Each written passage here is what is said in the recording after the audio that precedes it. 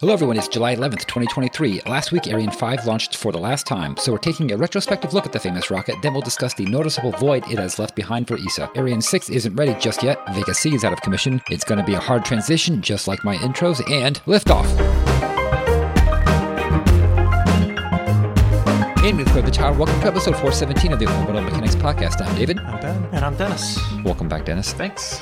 So, one thing that we might be talking about next week, probably just as a short and sweet, is there's a Falcon 9 that's going to be launched tonight, as we record, and this will be a new record-setting 16th launch. Ooh, for this booster. First stage. Yeah. There's another one that's tied for 15, but this one's going for 16, so that's where we stand right now with these things. So, really impressive. And this booster was the first one to launch a crew during, was it the Demo Mission 2? I forget the exact name, but I think it was Demo 2. Demo Flight 2. Yeah, Demo 2, yeah. So what, like way back when we started the show, what was the target that they needed to hit? Was it 10 reuses made it worthwhile? I think that was their realistic target, yeah. And then they bumped it up to 15, and now since they've hit 15, they say that they're going for, I think, 20. Well, I mean, yeah, you're going to go for as many as you can. It was just like, I feel like there was an over-under. Like if they could hit this number, like it would pay for all the development and like it was actually a worthwhile endeavor to like refurbish and do all this stuff. I mean, I don't even know if that's the case or if that was the goal. I don't even know if 10 was necessary. It was probably less than that, I want to say. Maybe just a couple reuses. And their prediction, at least at the time, was that they were going to use these things like, 100 times. And I remember we both thought that's never going to happen. So, I mean, we're more than 10% of the way there, but still leaves a hell of a lot of way there. So this is Booster 1058. It's done some good stuff. Demo 2, a couple other one-off missions, and then just a bunch of Starlinks, and it's going for another one. According to Wikipedia, it hasn't flown at all this year, which admittedly, of course, 15 going on 16 launches is incredible and everything, but given how prolific it's been, I'm kind of surprised that we're halfway through the year and it still hasn't flown. Come on, Booster 1058. Get it together. Well, yeah, I mean, if it's flown 15 times, that's they're going to take extra care before they launch it again. Yeah, I'm just being silly, yeah.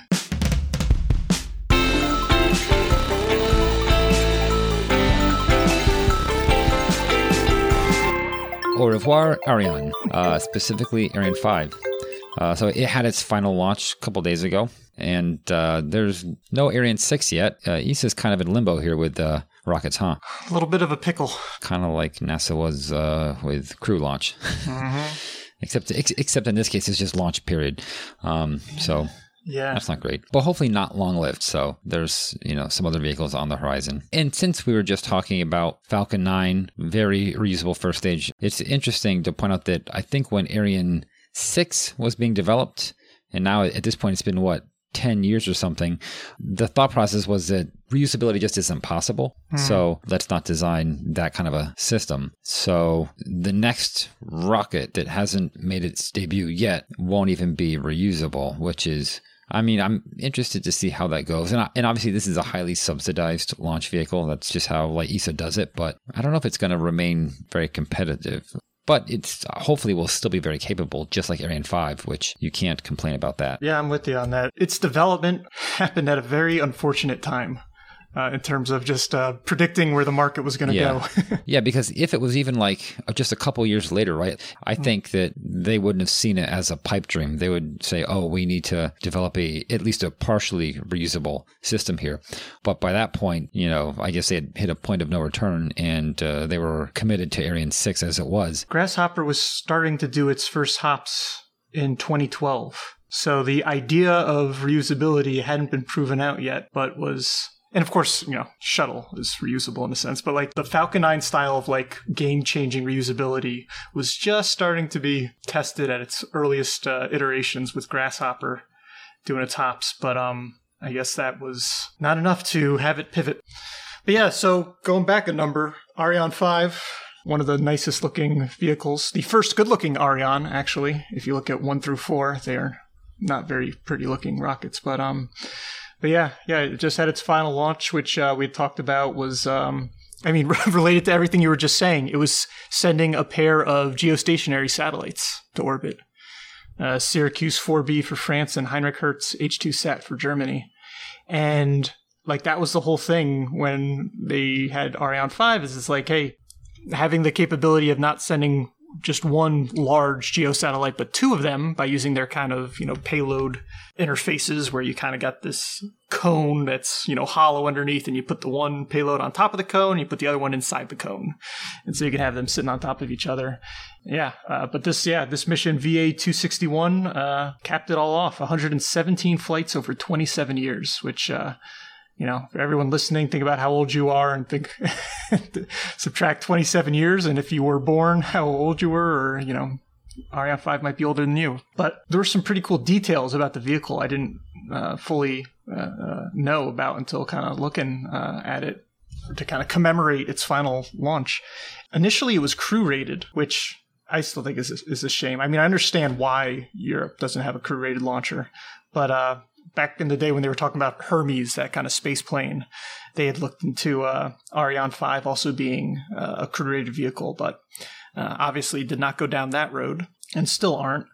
But it started with a G variant after its name, the Ariane 5G, which stood for generic, and that could take 6.9 tons to GTO, because again, this thing was all about sending big birds to GEO, although that's not all it did. It would also take the ATV, those European cargo resupply vehicles, to ISS. So it could do that kind of stuff too, of course. But to give you a sense of its evolution over those 27 years, it started at 6.9 tons to GTO. And then the most recent one, which we always love talking about, the ECA variant, Evolution Cryotechnique A, could take 9.1 tons to GTO.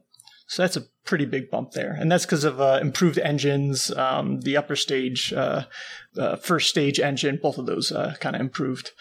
When you look at this beautiful rocket, right, it's got the two strap-on boosters and otherwise just has a really good, I think it's the aspect ratio is what makes me always like the way the Ariane 5 looks. Like it's got a good aspect ratio. Those solids that are on there, the two of them on the side, as solids often do, provide most of the thrust, 90% even. So that's, is that more unbalanced than, and when I say unbalanced, I mean like, is that an even greater share of the first stage thrust than the shuttle?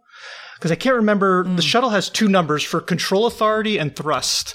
And one of them is, I think, in the 70%, but 90% of the thrust for the shuttle SRBs, that could be.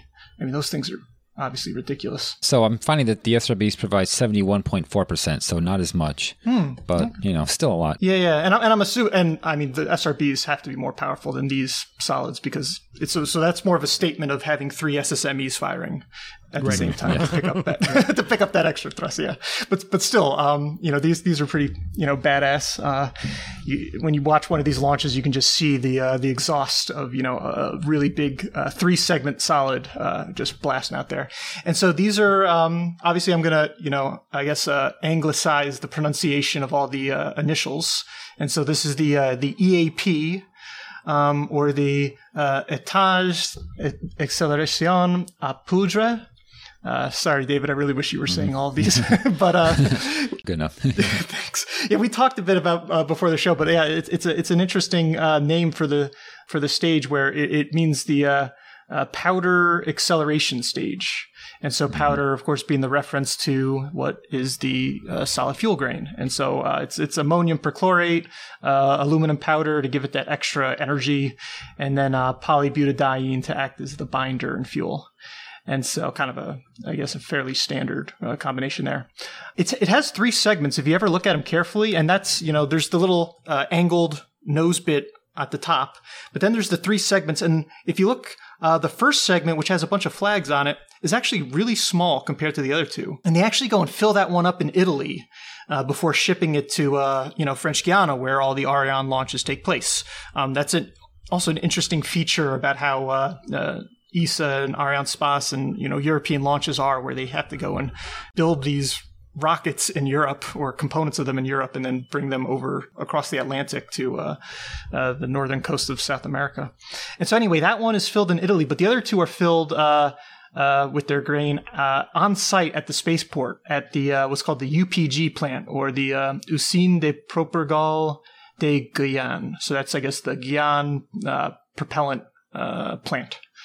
And so they actually do that on site, interestingly enough, before they assemble the whole thing and then ship it on a rail to the launch site itself and launch it. And this was something that I also found was an interesting fact. Occasionally, just like shuttle SRBs, they would occasionally equip these with a parachute recovery system. And so I guess some of these solids were reused to an extent, right? After, an extensive refurbishment of splashing down in the Atlantic. Yeah, so there's that European partial reusability right there, Yeah. Good enough. Yeah. And so the core stage is a Vulcain 2, at least on the ECA, and that's Hydrolox. That stage is called the EPC, or the basically the first stage cryogenic first stage, I should say. And that has 1.14 meganewtons of thrust and 431 seconds of ISP. So quite an efficient first stage engine. That's Hydrolox for you. And then this upper stage, which has definitely a name I'd never read or looked at before, the HM7B, which had replaced Hypergol engines in earlier variants. But on the ECA, the final kind of variant of the Ariane 5, this HM7B was also Hydrolox. And that's part of how you got all that extra payload capacity to GTO. And so that stage, called the EAC, or the cryogenic upper stage, had much, much, much less thrust, 62 kilonewtons, but 447 seconds of ISP. So again, climbing into these really high numbers for efficiency. So really cool. But I guess to give Ariane 5 a nice send-off, we could talk a little bit about its history, and then we can get into the real news, which is this launch gap that you were talking about at the top. So like I said, 117 flights over 27 years. Development originally began in the 1980s. And so I guess it did accurately peg that going to GEO was going to be a big thing continuing forward. And so having that kind of dual GEO use is very helpful for that. Maybe not so much for the Ariane 6. But it had a tough start. Its first launch was in June of 96. So almost, we just passed its anniversary, I guess. And it was V88. And this one carried a quadruplet of ESA research satellites called Cluster. And this is the one I think, Ben, you talked about as a TWISF, where they had this integer overflow software issue that caused it to crash because they didn't update the software from the Ariane 4. And as a result, it got all screwed up and veered off course and completely broke apart on ascent. Yeah, they didn't something about the software wasn't updated, and so it basically exceeded, how many. I see. This is where I don't have the good language for computer science, but right, it kind of saturated how much information you could contain in that number. I mean, you can think of it as a clicker, like one of the stadium occupancy clickers where they're just click, click, click, counting people. Mm-hmm. Well, it only goes up to 999. You go to 1,000, it rolls over to zero. That's all an integer overflow really is your counter rolling over back to zero. Sometimes it gets worse because, the one that you should be carrying can get pushed into a different segment of memory and screw up another number. But it's pretty easy to just go, just roll over zero. But I don't really remember that exact issue. It definitely is something that I would be attracted to for TWISF, but I don't remember this exact one now. I'm pretty sure someone talked about it, unless there were even more Ariane Ariane first flight failures that I'm forgetting about. But wasn't there one, and it might have been something else that launched from French Guiana, but there was the one that had the wrong launch azimuth. Remember that? Because it was from a different pad. Yeah, that sounds familiar too. I remember that one, yeah. And I assume that that's not this one because it was from a different pad. And if this is the first launch, well, then that's the first pad, the first launch pad that anything ever launched from, or that any Ariane 5 did. But maybe it was some other, it could have been an Ariane 4 or whatever, or who knows what. But I just remember that famous failure. So it kind of went over land and went into this completely wrong orbit. Or maybe, I can't remember if they actually blow it up or not. But yeah, there is that one. Yeah. But I guess that's not this one. Not to be mean about it, but it sounds like, Ariane series in particular has had a lot of notable failures that we can talk about, a wonderful history of failures. So after that, try again. And so a little over a year later, in October of 1997, they had their second launch, V101. And this one was a partial failure. Evidently, there was some excessive roll torque during the first stage flight, and it had to do with the engine as well as a rod that was holding an exhaust line in place snapping. And so I don't want to go into much detail about that because that could be an interesting event to really dive deep into the failure analysis there. But the upshot is that they were able to get the payloads on orbit, but there was still some issues, and not entirely sure if those payloads, if it was successfully, if they were able to be successfully deployed or anything like that. And just a little foreshadowing too, as far as this launch gap that we're talking about. The first Ariane 5 flight, right, if you heard, I said was V88, while the second one was V101. And part of that is because there were still Ariane 4s flying in the meantime, in between time. And so that's why the number jumps up like that. And it's, I don't want to commit to it because I didn't look at this ahead of time, but I think they might, if Vega was around then, Vega flights might also get the kind of V designation for the missions. I'm not entirely sure though. But that's at least part of why that number jumps from 88 to 101. But in any event, it was the third launch in October of 98, another 1 year later. That was a success. And, you know, it had a bunch of satellites that I don't know too much about. And yeah, after that, it had some more failures, only a handful, but it had many, many more successes. And so overall, really high success rate. And pretty cool. I talked about the first three launches. The fourth launch was XMM Newton. So that's a pretty prestigious launch to go and have there. And that kind of set off the stage for Ariane 5 really having taken so many large astronomical payloads to orbit. Like it's like space telescopes in particular. It's just really, really cool. Like most recently JWST. It took Planck as well as Herschel at the same time. Herschel, a far infrared telescope, and Planck looking at the CMB, cosmic microwave background. Like there was just so many that it had launched over the years that, you know, really, really great legacy for the Ariane 5 as far as that goes. Yeah, I mean, what else we got? Oh, Rosetta, right? Visiting a comet, as well as, Galileo's we'll talk about later. These are the European global navigation satellites, so like, you know, the GPS that they have in Europe. But yeah, so really, really great send-off Ariane 5. And, well, I guess we're going to have to wait until Ariane 6 before we start seeing any more Ariane flights. But we've got a little bit of time until that happens. And, yeah, it's pretty unfortunate because Ariane 6 was originally planned for 3 years ago in 2020. And most recently, you know, after slipping, it was scheduled for Q4 of this year, 2023. And that people are sure they are not going to make. And so it is likely, I mean, almost certainly it sounds like going to get slipped, or it's going to slip back into 2024 next year. And some of this comes from some executives at OHB, which produce a number of the components for the launch vehicle.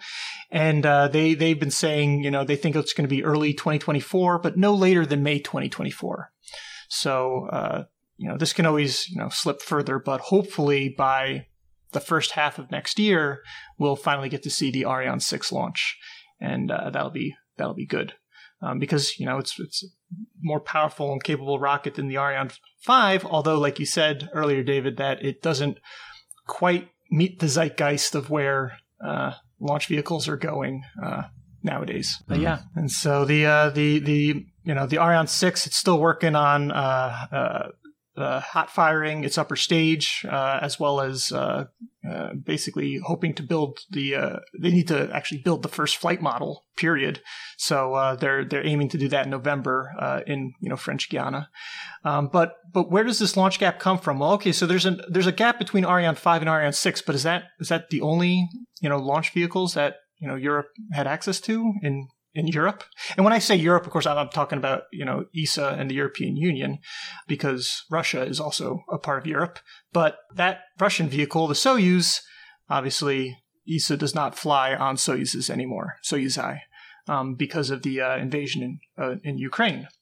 And so, okay, well, are there any other vehicles Europe has? Well, there's the Vega C, the improved version of Vega. And great show last week, guys, by the way. You had just talked about the issue that they had with their Zefiro 40 engine. Mm-hmm. And right, so this is, topical. And so because of that, Vega C is grounded, and so ESA cannot launch their payloads, which they have a whole bunch of, on Vega Cs either. So they're losing things left and right. Now, interestingly enough, after Vega C's woes, they've now scheduled the original Vega not C, to resume launches later this year in September. And so it does, because it doesn't use that Zefiro 40 engine. So whatever's going on with the nozzle insert, the throat insert, shouldn't be an issue. Apparently, it's not the throat insert though. Now it's something maybe more fundamental to the engine itself, the upper stage itself. Yeah, so it could be a bigger problem. Okay, interesting. Yeah, because I was going to say, it sounded like, based on what you said, that they kind of resolved the whole throat issue. New manufacturer, building it more to spec, etc. Okay, so there goes Soyuz, there goes Vega C. You got Vega later, but Vega can only do so much. And similarly, what's exciting that's happening in Europe is that these small commercial launch providers should be coming online soon. The Spanish startup Miura, or that's the name of the rocket, the Miura 1, right? The Miura 1 is a suborbital, I believe, but that they recently kind of had to scrub their launch, and who knows when they're going to fly. But larger orbital ones from ISAR Aerospace and Rocket Factory Augsburg should be coming online at some point, and that's cool. But those are not nearly as big and capable as an Ariane 6. No offense, they're addressing a different part of the market. That's not a problem, but still, there's this big gap that what the Ariane 5 used to be able to lift to orbit, there really isn't anything that Europe has that can heave it to orbit. And so I say that Europe has, but not that Europe has access to, because, Europe and the United States, we're buddies. And so they've been moving, ESA has been moving missions to Falcon 9s, which again are just, like we were talking about, have just been such incredibly capable vehicles. And so, so Euclid just launched within the last week. Hera, another planetary science mission, is scheduled to launch on a Falcon 9 in October of next year, 2024. And on top of that, there's also one of these not Earth observing, but kind of Earth monitoring, kind of climate, Earth atmospheric monitoring spacecraft called EarthCare that they've announced is also going to be moved onto a Falcon 9, although they don't have a date set yet. I guess they're still in the stages working on that. And ESA officials are also negotiating up to 4 Galileo satellites being launched on a Falcon 9, which is interesting. I don't know if they've ever done that before, but I don't know, when I hear of Galileo or GPS or GLONASS or whatever, that's like national security, right? Or I guess transnational security in ESA's case, right? That's something where you're very touchy and protective of. So the fact that they are going to launch some of those on Falcon 9s I think it's pretty cool. I like that. So thank goodness the Falcon 9 is able to refly boosters 15, 16 times and be so awesome. ESA is just kind of, cringing right now and kind of grinding their teeth, but they're hoping that once this gap closes and Ariane 6 and Vega C are back online, that, looking back, people will just see it as a blip. That's their words, Joseph Aschbacher's words. So fingers crossed that this won't be too much of a problem, but thank goodness the Falcon 9 is really, I'll just say it's kind of coming to the rescue in a sense. So to be fair, it's there, it's flying. They're kind of desperate. All right, so let's move on to short and sweets then. And Ben, what is the first one? Okie doke. Varda completes pharmaceutical manufacturing test on orbit. In-space manufacturing company Varda Space Industries, which had recently launched its first mission on SpaceX's Transporter 8 rideshare last month, announced that the spacecraft's experiment has been successful. The 660-pound satellite, built in partnership with Rocket Lab, performed a 27-hour experiment to produce crystals of the drug ritonavir, which is typically used to treat HIV. After data downlink from the spacecraft showed the test was successful, the final part of Varda's mission remains: to return the sample to Earth in a 1-meter diameter re-entry capsule. And then next up, Lockheed Martin completes burst test of expandable habitat. Lockheed Martin has conducted a second successful inflatable habitat burst test. As part of NASA's Next Step program, it is testing the upper limits of the subscale version of its inflatable habitat before incorporating other components such as hatches and windows. In this most recent test, the volume was pressurized to 253 psi, nearly 6 times its max operating pressure before it burst. This burst pressure is consistent with the previous test, proving the predictability and reliability of the structure. The next round of tests will be creep testing, which will determine the level of physical deformation over the lifetime of the habitat. And finally, Starlink interferes with radio astronomy. The Low Frequency Array, or LOFAR, recently identified radio emissions associated with Starlink satellites flying overhead. The frequencies that were detected are orders of magnitude smaller than the ones that Starlink uses for its communication transmissions, and are believed to be due to electromagnetic interference from subsystems within the spacecraft. Unlike terrestrial equipment, no such regulations for electromagnetic interference exist for orbiting satellites, and at least one of the frequency ranges observed is protected for radio astronomy by the International Telecommunication Union. So let's move on to This Week in Spaceflight History. We have 2 correct answers. One is Astro, and then another one who also gets bonus points is Psychile. So congratulations for being the sole winner of bonus points. The clue was, do you ever feel like a sample bag drifting through the wind wanting to sue again? And this is a clue which I didn't entirely get because this has something to do with a song and I wasn't familiar with it. I am familiar with the artist. I'm not that out of the loop. But okay, so what is this particular event about, Ben? You don't need to be super into pop music to get this clue, as evidenced by the fact that I am not super into pop music. Before I reveal the event, I wanted to give a quick shout out to Chris Radcliffe, who helped me test my Mastodon to WSIF bot implementation. We mentioned it last week, and I can confirm it is running. You can send in your guesses on Mastodon instead of just Twitter, Mastodon, Discord, email. We added another one to the list. All right. This Week in Spaceflight History is the 20th of July, 2017. It was the sale of an Apollo 11 sample bag, and it sold for $1.8 million. So I wanted to kind of start this story in media res. So we smash cut to Sotheby's auction house. You know, the hammer slams down and somebody has just spent $1,812,500 US, which is a number that includes the auction fees that known as the buyer's premium, and they've bought this white bag that came from NASA, and it's like this very important piece of space history. And then a year and a half later, the person who was selling the bag at auction sues NASA, saying that NASA damaged the bag that they sold and that it didn't sell for quite as much money as it should have. Okay, so that's like our like stinger. We play the titles, and we get to see all the producers' names and everything, and then we flash back to the actual beginning of the story. So the year is 1969, and there are some humans that are doing a very important thing. They're putting rocks into a bag for the very first time. Humans have never done this before. I mean, like, they're putting rocks into a bag for the first time on another world. And like, to be fair, the rocks are from the other world. The bag is actually from the world that the humans came from. But these samples are actually really notable samples, all jokes aside. These are the ones that were taken shortly after the One Small Step was taken.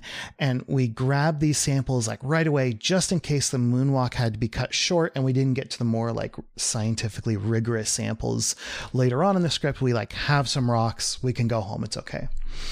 So, right. So these astronauts put the rocks in the bag, and then the rocks fly home with the humans. The bag also flies home with the humans. The bag gets back to Earth and is this notable thing that's been in space. And so the humans decide to put it in storage and keep it safe. And at some point they decide not just to keep it safe, but to let people look at it, because it's a very important bag that had rocks in it. And so it is lent to the Kansas Cosmosphere and Space Center. And the head curator, Max Airy, was not only a curator of this museum, he was also a private collector of space memorabilia. And he legitimately bought and sold artifacts. But it turns out, unfortunately, he also stole items owned by his museum and also items on loan from other museums, in this case, also NASA. And he stole these things and he resold them and kept the money. So Airy was convicted of money laundering and thrown in prison. People don't like it when you steal bags that had rocks in them. And the judge decided that some portion of his collection was forfeit, and now the U.S. government owns it and we're going to auction it off. And so the U.S. Marshal Service is in charge of confiscating items from his collection and then giving them to a third party to auction off. So for some reason, the U.S. Marshal Service failed to consider that the person who was in charge of putting together the collection that they were auctioning off was also known to not have owned everything that was in the collection that they're auctioning off. We knew that he stole things, and I guess they weren't super careful or weren't careful enough to figure out what he legitimately owned and what he had stolen and needed to go back to other people. And this is all made worse by the fact that folks who steal things tend not to keep great records. It's called a paper trail. This bag was actually confused for one that was flown on Apollo 17 and was less important. But anyway, the U.S. Marshal Service wound up selling this bag that used to have rocks in it from another world. The bag is what they sold, not the rocks from the other world. So the bag wound up being purchased in 2015 by a woman named Nancy Lee Carlson. And she thought it looked interesting. Due to the Marshal's documentation, she knew that it was flown in space, but she didn't know if the bag had ever been used for anything interesting like holding rocks. She kind of had this inkling that maybe this is a more important bag than you might think. So she takes it home and she starts calling people saying, hey, can you help me identify this piece of space memorabilia I have, or this space artifact? And interestingly enough, one of the people she reached out to was Robert Perlman, who is the guy in charge of Collect Space, which is a fantastic website, and also the primary source for this Week in Spaceflight event. And Robert Perlman goes, oh yeah, I know some folks over at NASA's Johnson Space Center. They can probably help you figure this out, given that they were the originators of all NASA things that flew in space, right? So Carlson says, yeah, that sounds like a great idea. And she mails the bag to NASA. And so NASA looks at it and goes, hey, there's this gray dust on the inside and the outside of this bag. It's mostly in the seams though. And so they say, okay, let's sample the dust. And if it's lunar dust, then we can authenticate this as a moon bag.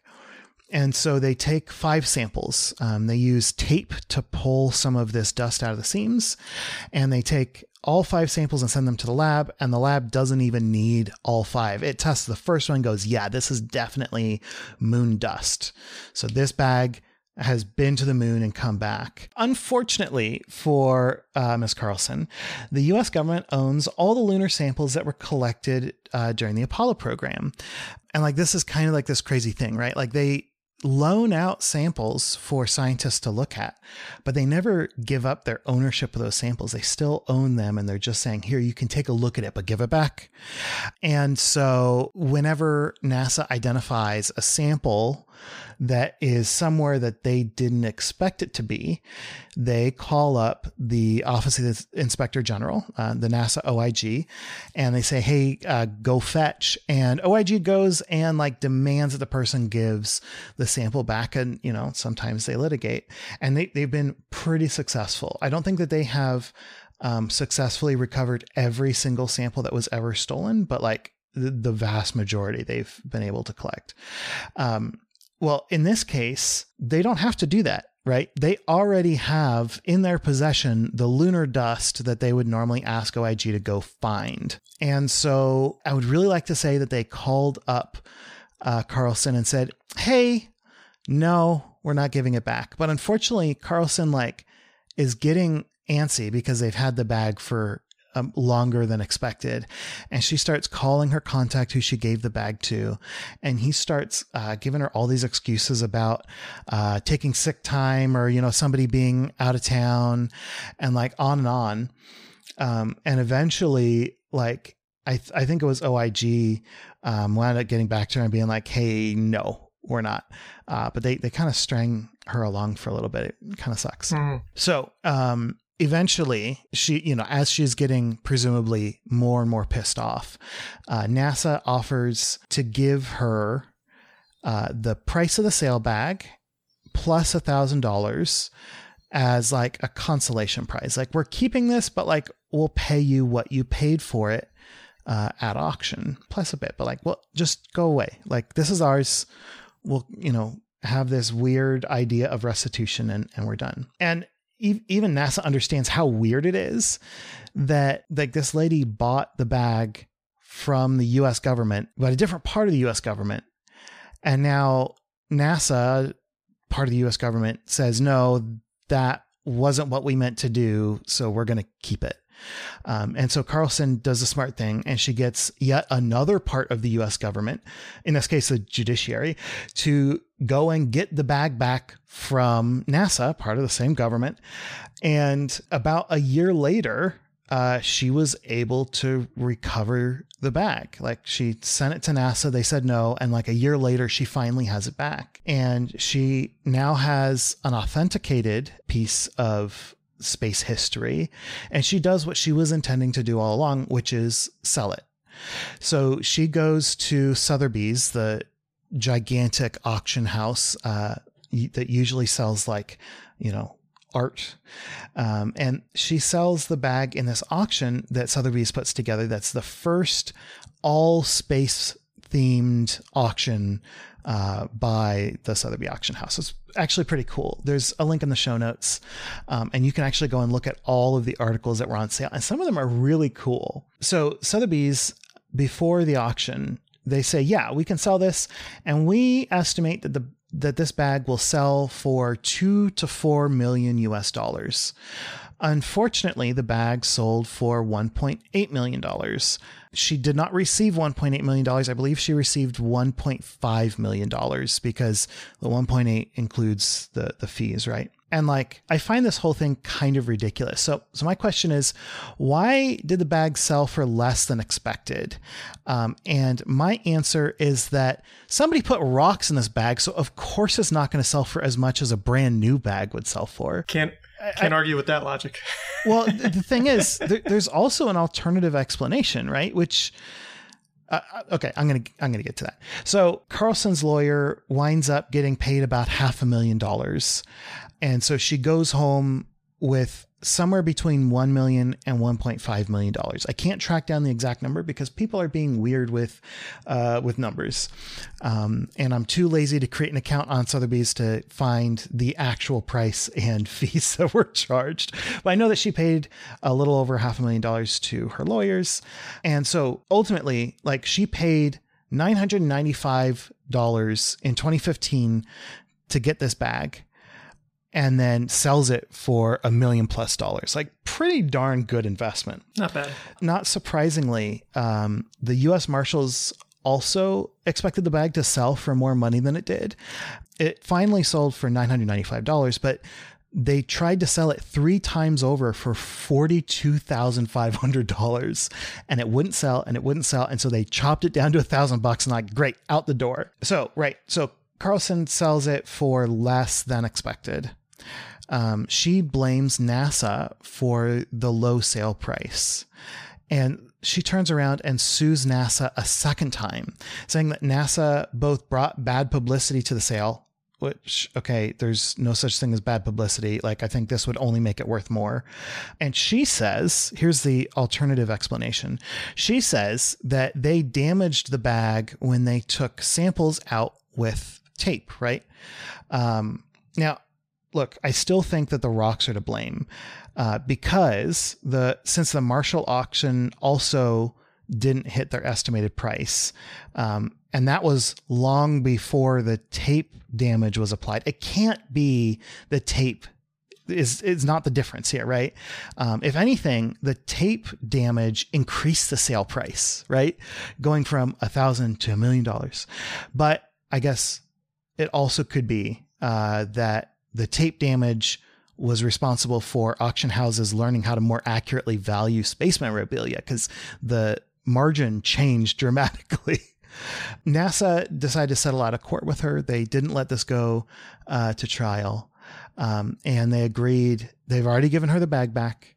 They agreed to give her an additional $50,000. And they agreed to give her back the 4 pieces of tape that remained after they had presumably destructively tested one of them. And like, that's kind of where we sit today. Carlson has no bag. She has $1 million and she has 4 pieces of tape. And NASA is out $50,000 a bag and maybe as much as a gram worth of dust. Like, NASA got their tails handed to them. And they did not get their tails handed to them by Carlson. They got their tails handed to them by the U.S. Marshals, who weren't paying enough attention. Like, I don't know if they were paying any attention. I'm assuming they were, but evidently it wasn't enough. Now, Carlson's story doesn't quite stop there. She is told by this law firm that she needs to sell the tape right away and give them part of the money from the sale. And she says, well, no, our agreement on paper says that you get a percentage of the $50,000, the settlement. And it says nothing about the tape. So like, I get to keep the tape. I get to sell it if I want, and I get to keep the money. And as far as I know, she has not sold it.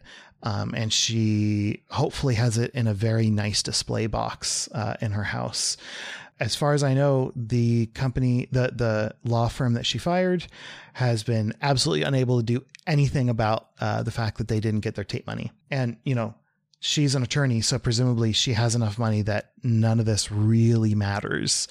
But hey, you know, like, I would act pretty crazy if I had such an important piece of space memorabilia. Like, I would not want it in my house.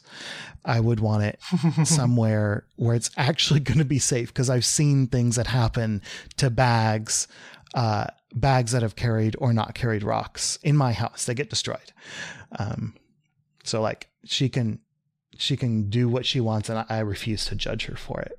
But anyway, that's this week in spaceflight history. Some rocks were put in a bag, and the bag went on, you know, this crazy journey. I'm going to have to read that article by Robert Perlman, Collect Space. Yeah, it's good website. If you go to, I think I've got 2 links. If you go to either one of them, they both link to a bunch of other Collect Space articles.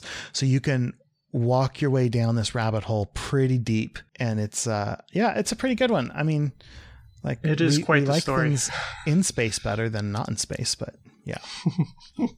All right, cool. Well, that's an awesome twist of an atypical one. For sure. But okay, so I guess maybe next week's will be more in line with the typical This Week in Spaceflight history. The date range is the 18th through the 24th of July. And Dennis, do you have a clue for us? I do. Next week in 2011, Radio Parasol.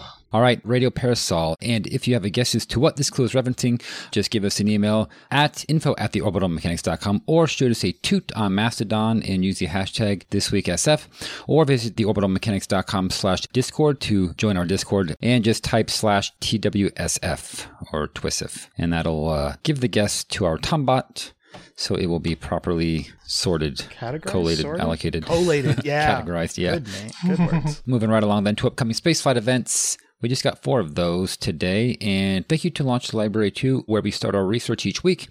And what's the first launch, Ben? Okay, so first up is a launch of a Juche 2. This is Landspace's like new Methalox vehicle. This is the third launch attempt. And the first two were failures. One was a Juche 1, and they tried to fly a Juche 2 and it failed. Although I think it got to space. Wikipedia notes it as the first Methalox powered vehicle to make it to space, which is kind of cool. And so they're going again. Hopefully they will be successful this time. It doesn't look like they have any payload on board that they've announced. They may have like some CubeSats or something, or it might just be a mass simulator. But one way or the other, this mission is called Flight 2, which really confused me because it's the third flight. And it's going to be launching sometime between Wednesday, July 12th at 05:53 hours UTC to 08:14 hours UTC. And that's flying out of the Jiuquan Launch Center in China. And then next up, we've got a Falcon 9 Starlink launch, Group 515. So you know how these go. This launch is slated for July 13th with a window from 04:35 to 06:06 UTC. And it'll be flying out of the Cape at Slick 40 to go to LEO, as Starlinks do. All right. And then after that, on July 14th, we have the launch of Chandrayaan 3, following the Chandrayaan 2 mission, which was a failed mission. This one's a little bit simpler. It just has the lander and the rover, so no satellites that will be orbiting the moon. I think that's the primary difference there. But other than that, it's still going to be roving around doing experiments, apparently doing chemical analysis on rocks. So more moon rocks. Yeah. Will it put them in bags? Yeah. Maybe putting them in bags for a future auction. And it'll be collecting data on moonquakes and thermal properties of the lunar surface, all that kind of stuff. So this is launching on an LVM-3, which is a GSLV Mark III. The launch time for that will be 0800 UTC through 1000 UTC on the 14th of July from the Satish Dhawan Space Center from the second launch pad.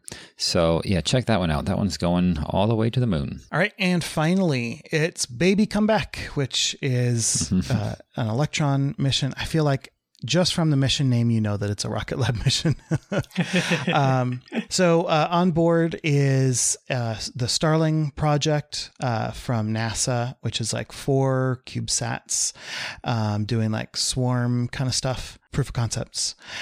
There's also a demonstration satellite from Telesat and 2 3U satellites carrying GNSS R0 payloads, which is pretty cool. Are they listening or are they broadcasting GNSS signals? Radio occultation is what the RO stands for. These are the ones that are probably listening for GPS, or the sound or the signals coming from GPS, and they're looking at that spacecraft through the Earth's atmosphere and seeing how the atmosphere attenuates it, so you can study the atmosphere using another really spacecraft's radio signal. Yeah. That is really that's cool. Interesting. Yeah, I like that. So this Electron is going to be flying sometime between Friday, July 14th at 23:30 hours UTC and Saturday, July 15th at 01:30 hours UTC. So like, what is that, 2-hour window there? And those are your upcoming spaceflight events. Which means it's time to jump at the show, and we would like to thank Ronald Jenkins and Tim Dodd for our music. For more information on this episode, such as show notes and other links, visit our website at theorbitalmechanics.com. We record live on Sundays at 9 a.m. Pacific, 12 p.m. Eastern. Thank you so much to Colin, Ryan R., Astro, Chris aka Sty Garfield, The Greek, Citronaut, Delta V with a space, Leon Running Man, and Moritz for joining our recording session today and helping us make correction burns on the fly. And if you want to support the show, please tell a friend, or better yet, leave us a review wherever you listen. You can visit theorbitalmechanics.com/support for our Patreon campaign and affiliate links. Get in touch. Find links to our mailing list, Discord server, and a Mastodon account at theorbitalmechanics.com/about. Or you can skip all that by emailing info@theorbitalmechanics.com. All right, so that's it. We will see you all next week on Orbit. Until then, later. Bye, everybody. See you.